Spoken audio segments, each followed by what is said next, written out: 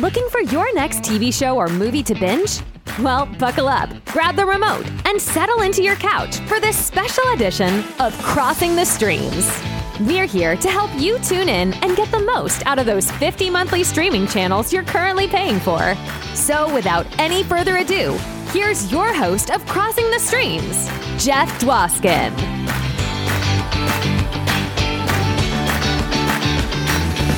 Heyo, it is I, Jeff Dwoskin, your host of Classic Conversations and your guide through this bonus episode of Crossing the Streams. What is Crossing the Streams? It's me and a bunch of my pals. We get together every Wednesday live at 9:30 p.m. Eastern Time on YouTube, and we answer the universal question, what should you be binge watching next? You've binge watched something, you got to binge watch something else. Well, we got your back. Over 105 hours of binge watching suggestions on our YouTube channel. Link in show notes. But I get it, you're busy. So here we are at this bonus episode where we grab 3 random segments from 3 of the live shows and just send them right to you. From live episode 35, Clarkston's Farm. From live episode 61, I Am Mother. And from live episode 96, The Osbournes. The Osbournes is the special one. We have special guest Sue Kalinsky. She was a segment producer on The Osbournes, so she gives us some behind-the-scenes insights into that amazing show. But to kick things off, Joel Fragomeni and Clarkston's Farm. Take it away, Joel.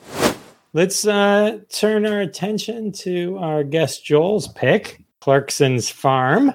An Amazon original. I've not heard of this one. I'm excited to hear all You've not heard it. of this. Do you know who Jeremy Clarkson is, Jeff? I don't. He's the host of The Grand Tour, which is also on Amazon Prime. He was the host of Top Gear for years and years. He hosts Who Wants to Be a Millionaire in the UK right now. So he's a very big, he's a very big celebrity worldwide. The car shows have not been a giant hit in the US. Maybe there may be a little more of what we call a cult show, but in the rest of the world, they're like, you know, some of the they said that when he was doing Top Gear, that was the biggest television show in the world as far as the weekly viewers. He got fired from Top Gear for smacking a producer in the face because a steak was not ready for him after a day's shoot, apparently, which I know that doesn't do much to get you to watch the show, but let me continue. So he's kind of got this very abrasive personality, very opinionated about cars and really everything. And while those other shows were car shows, this is a documentary, and I'm going to put that in sort of air quotes if you can see that, because Top Gear and the Grand Tour are sort of documentary-ish shows where a lot of it is set up, but it's funny. It's a comedy, and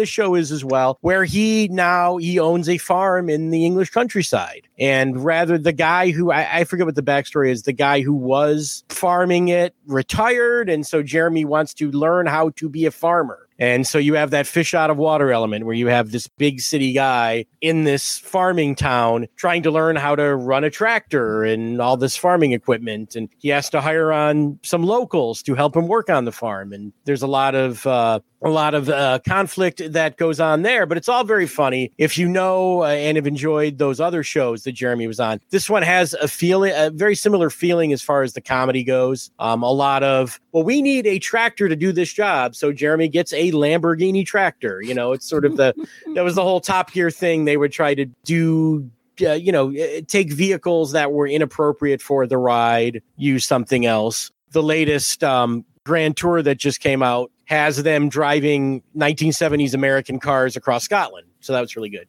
That's called Lockdown, by the way. Grand Tour Lockdown. But anyway, so Clarkston's Farm is sort of that fish out of water element. People are really liking the show. I found a lot of the reviews are saying that it's Jeremy being a little more warm and fuzzy than he normally is, which, if you know his personality, is sort of it's a little bit, it actually, and you really do care about these people. I think it's 8 episodes, and you see Jeremy trying to learn how to, plant crops. He buys a bunch of sheep. He has to figure out how to impregnate said sheep, and he's at livestock auctions. And Bob's like, I know how to do that. Yeah, well, hey, animal husbandry and boxing. it's just a lot of, I mean, it definitely is a documentary about farming, a series about farming, which you may say, I'm not interested in that at all, but it's great. And, he opens a little store with his girlfriend to sell the stuff that they're farming. And of course, they go through COVID during this as well. They go through the biggest flooding that England had ever seen, which sort of decimates his whole farming thing, which he doesn't know what he's doing anyway. The supporting cast, like I said, the locals are very entertaining. There's a guy named Gerald, who is a local farmer who speaks in a dialect that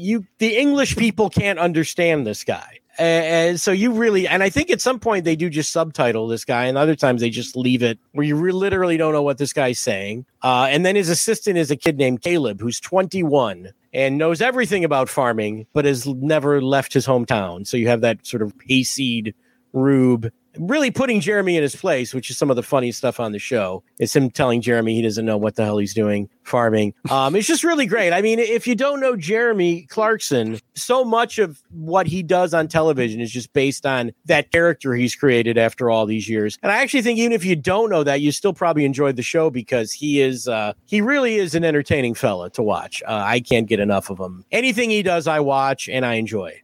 So, yeah, if you want to know a little more about farming and the economics of it, there's a guy, Charlie, who is sort of the guy that's advising his business affairs. I forget what they call it. I could look it up. But it's, whenever Charlie shows up, it's bad news. And Jeremy's pissed off. It's got sort of the almost like that Office vibe where, the boss shows up and you're just like, oh, God.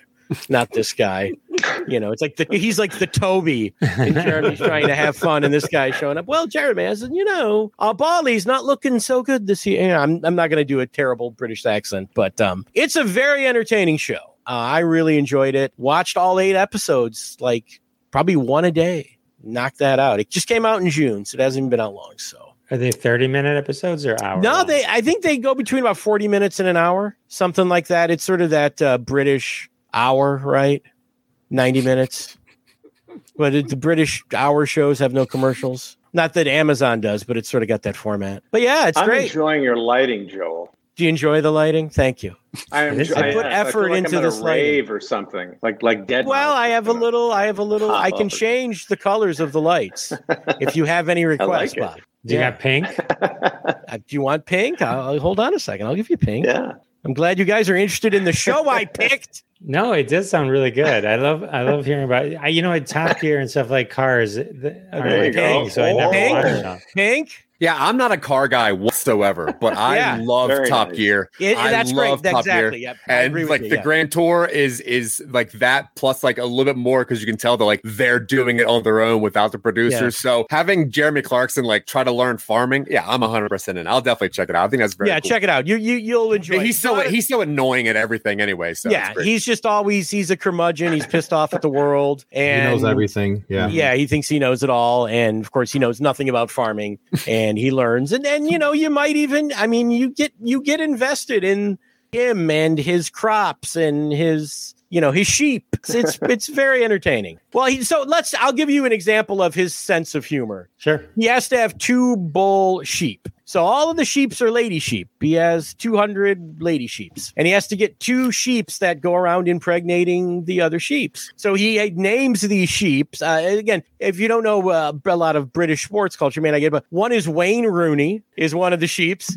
and the other is Leonardo DiCaprio. So if you know their reputations, you would understand why he named the sheep what he did. So that's too funny. Yeah, good stuff. Really funny and kind of touching. I hate to say that I was touched by Jeremy Clarkson, pun intended, but I definitely was. That's the headline. Yeah. I was touched by Jeremy. And by the way, I will mention that we talked about him, I think, before we went live, but the late great Corey Hall met Jeremy Clarkson in Detroit. They were shooting a part of the Grand Tour, and Corey called me and he goes, because he knows we both liked Top Gear and all that. And he goes, I met Jeremy Clarkson. He was an asshole. And I go, but isn't that what you want? Isn't that that's what you want to happen if you meet him? You want him to be annoyed that you recognized him. That's perfectly appropriate. So everyone should check out Clarkson's film. It's on Prime. Everyone's and also a thing that I like, and again, if you like those other shows, you'll know the quality of the video and the sound and just the way they shoot these shows. It's incredible. It's beautiful. Really well done. All right, that was Joel Fragomeni making his debut. You can catch him on joelradio.net, and he is now the host of Mark Ridley's comedy podcast. Up next, we have the Osbournes, Sue Kalinsky, special guest, segment producer of the Osbournes, and guest on Classic Conversations, episode 136. If you want more Sue, check that out. In the meantime, here's the Osbournes. Take it away, Sue. We have a special guest. Sue may be one of our most famous guests. 3-time Emmy nominated. Been on The Tonight Show with Jay Leno. Star Search semifinalist. Wrote for Ellen. Brotherly Love. That's Joey Lawrence. Dope. And Sex in the City. Producer on The Osbournes. Sue Kalinsky, welcome to the show. Why, thank you. So I figured 21 years after the Osbournes has aired, if you have never seen it, you really need to give me a note from your parents why. So I actually watched it recently, and it was the first reality show of its kind. And in retrospect, seeing a lot of what has come after, it really, really holds up. What I find to be so cool about the show is that there is no strings as far as whether we had Ozzy or anyone in the family. You don't really see the producer's hand, basically, because I've worked on so many shows since then that are supposed reality, and I've burst a lot of people's bubbles on a lot of other shows that I've worked on. And that was so pure. And I think probably because it was so early on, there was nothing else to compare it to. They were the perfect family to do it with because they had no inhibitions at all. I think a lot of people don't realize that cameras, you could do a show. You could be an actor and be on a show. But the fact that they're shooting something in your actual house about your life is the most invasive situation you could ever be in. And the fact that people actually allow people to do that, it takes a very, very special kind of person and a family. So my experience working on the show was that because it was new and because at the time there were no production company middlemen, it was just producers that most of us were independent contractors. And then MTV, they allowed us to do anything we wanted because we were the first. So things that we shot, situations that the family just innately were in, and they let us shoot a ton of footage. Money was no object. We never knew from moment to moment what was going to happen, which is a big departure from shows now because they don't spend as much money and you have to produce. You get like 2.5, 3 days to make an episode. And with the Osbournes, they just let us shoot and shoot and shoot. And then we were basically a slave to the footage. So it was really a testament to our creativity. You had to make something sometimes out of purely nothing. And it was exhilarating. Just the fact that you had to make something creative, even if you didn't have, maybe you had a seed of a story. So you had to do things in different ways. And sometimes you didn't have the footage to support the story you had to tell. And I'll just share with you, there was one situation where Ozzy and Sharon were going to London and they were flying out of LAX and LAX did not give us permission to shoot there. So we had to somehow show them taking off in a plane. So they were driving in like an SUV. It was kind of like a town car SUV. And the interior kind of looked like a private plane. So we found inserts online. The driver, who was actually their tour manager, we found like a pilot's hand, like reaching up to press instruments on a panel, like a regular pilot. And we inserted that. And then to make it look like the plane was taking off, we tilted the shot to make it look like the car was a plane. That's awesome. So it was all this kind of really, really fun stuff. And when I first started, I was a segment producer. And when I talk about not really having a heavy hand as a producer, because you were never going to tell them what to do or what to say. You just had to put the cameras on them and just trust that they were going to be as crazy and fun and game for anything. So one night we were shooting, Jack was being reunited with his dog Lola. We were like, well, what do we do with this? So they had lights in the pool. And my girlfriend and I, who was another segment producer, we said to the director, you know what? We should shoot this romantically.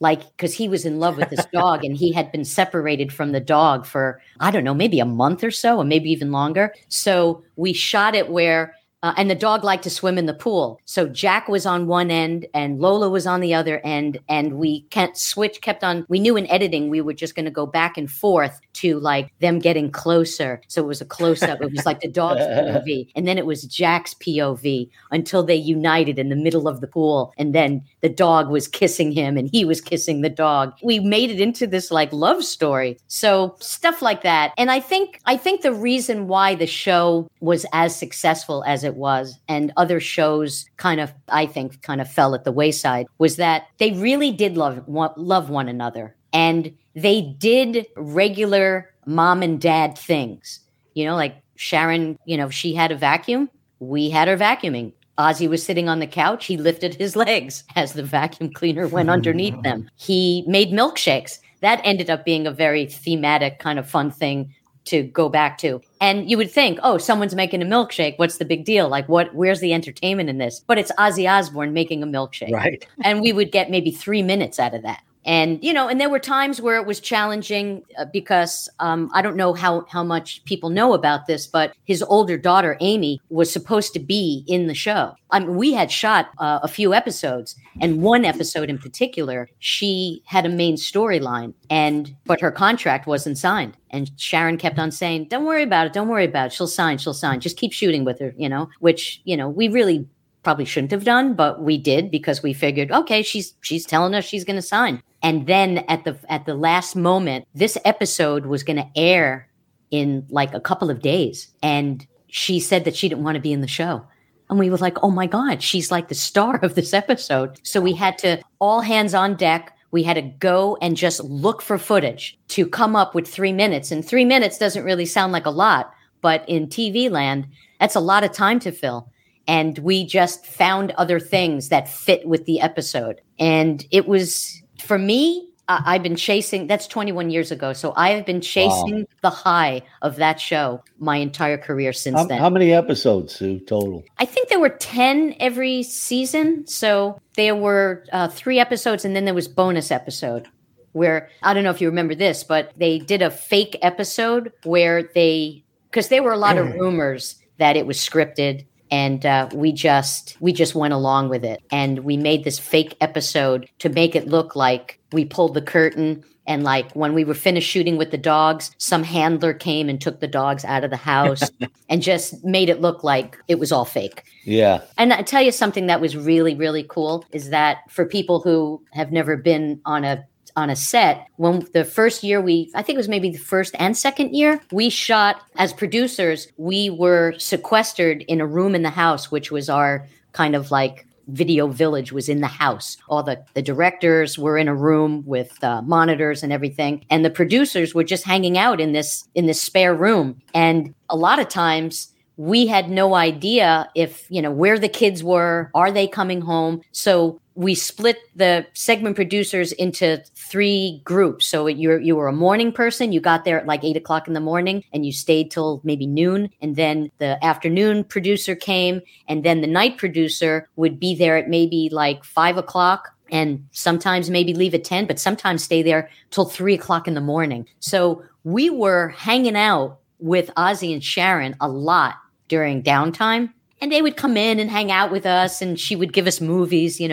She had gotten first run movies. So we would sit there and watch movies. We spent New Year's and Christmas with them. We toasted in the New Year with them. We had dinner with them. So it was, we really were part of the family. It was very, very cool. Very cool. It almost sounds like the show was, to put it together, was almost like a cross between like a hybrid of just a pure documentary and then the scripted reality shows that are popular today. Something in between those. You had scenarios that you edited down to, but the footage itself was raw and real. It wasn't anything planned. To me, one of the things, and as a rule, I'm not a fan of reality shows, especially the scripted reality shows. I love what I would consider some of the more documentary style, like the Hard Knocks on HBO, which is, it's a little bit more documentary than reality. What I always loved about Ozzy was I grew up I was in middle school in the early 80s, and I was a huge Diary of a Madman, Blizzard of Oz, Ozzy Osbourne fan. So, and that was the Ozzy I knew. And so to see him as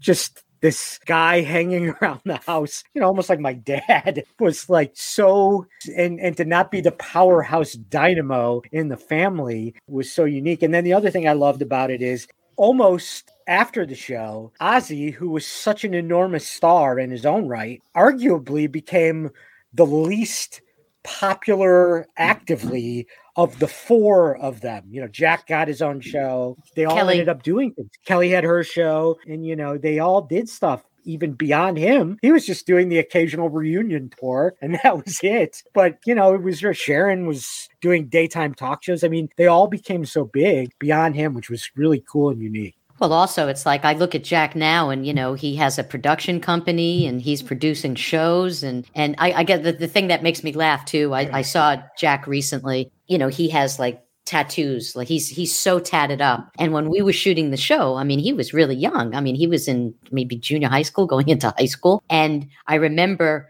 the subject came up about him getting a tattoo and then Kelly getting a tattoo. And Ozzy was like, no way. Because he knew, because he's all tatted up. He said, what happens is you get one and then you get another and you're not going to stop at one. One of them actually did get a tattoo. And then I look at Jack today and he's so tatted up and it just makes me laugh so much because it was something, they were really being, your conventional parents with, no, I don't want you getting a tattoo, and it's coming from like your dad who like bit the head off of a bat, telling me that I can't get a tattoo. Can you watch the Osbournes anywhere now? I was trying to look and I know you can rent it, but is it streaming for free anywhere? Yeah, that's the problem with this, I don't think it is. I don't know if it is.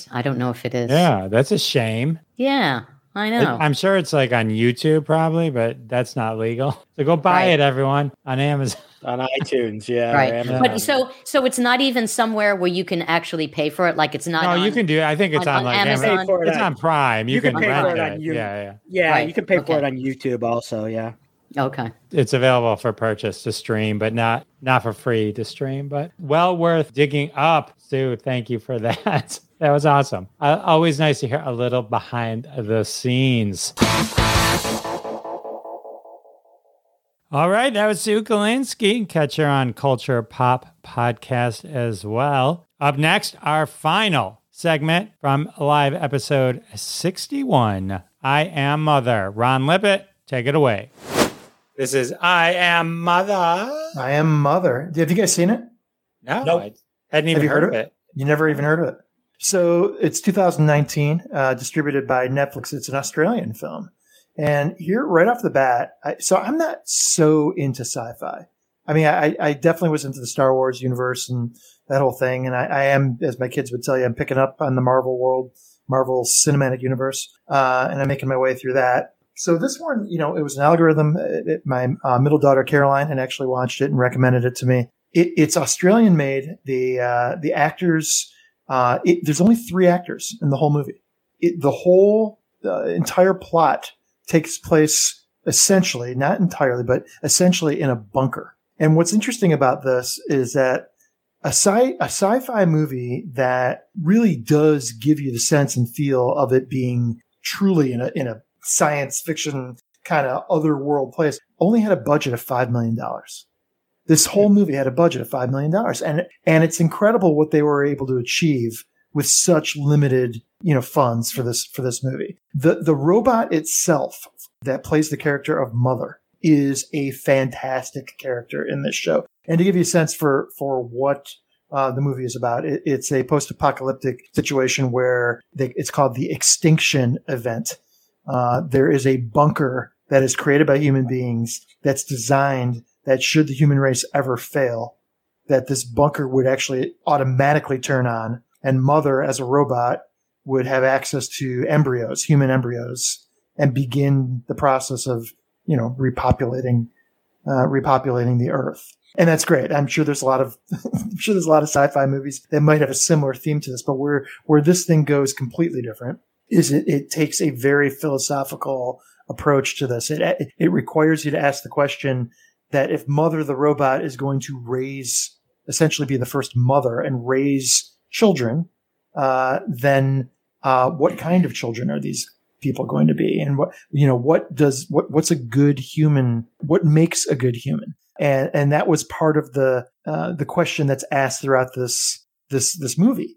And it's less than 2 hours. It's like an hour and 45 minutes. And what you find out during the course of this movie is that the caliber of humanness is being evaluated by the very robot that was created by humans to repopulate the Earth. And it asks the question of, what is good about being human? And so it's a very deep, in some ways, a slow moving story. But with $5 million, they can't have this giant set with incredible cinema effects. There's no CGI. The mother suit is literally all 3D printed. In fact, on YouTube, you can see the making of I Am Mother. The suit was, I think, half the budget of the whole movie. So it's pretty crazy that there's somebody actually in the suit as an actor. Hilary Swank has a major role as one of the 3 actors in this. And you ask yourself, for an Australian movie that has a Danish lead character, how the hell did Hilary Swank get involved in this? But she got hold of the script. She talks about it on a couple different interviews that she got hold of the script and she forced her way into this role because she was so excited about being part of this project. It's interesting. I'm looking on IMDb. Yeah. She's as woman. Yep. As child. Like they're all woman, daughter, names. Mother. That's it. Yeah. Those are the 3 characters. And it's a very different vibe. And it's super interesting philosophical journey you go on with this. I think I won't spoil the ending. There is a twist ending to it, and it is yet another movie that absolutely makes you think and question all kinds of things. Once you see the ending, it's one of these movies where you're gonna have to rethink everything you just saw in the movie through a new lens because something is revealed. Very worthy watch. Very, very worthy watch. And it got a 91% for the critic review on Rotten Tomatoes. Not bad. It's the only real criticism I see across the reviews is that it is a slow moving story. It's a build. It's a slow build. And so if that's okay, if you don't mind that, I think you guys really get a lot out of it, and I highly recommend it. All right. I Am Mother. Thank you very much, Ron Lippitt. So you got I Am Mother, The Osbournes, and Clarkston's Farm. That's a lot. So I'm going to let you get to it. Go hop on the couch, grab your favorite cozy spot, grab the remote, cross your own streams, and we'll see you next time. Thanks for listening to this special edition of Crossing the Streams. Visit us on YouTube for full episodes and catch us live every Wednesday at 9:30 p.m. Eastern Time. Now turn this off and go watch some TV. And don't forget to tell your family you'll be busy for a while.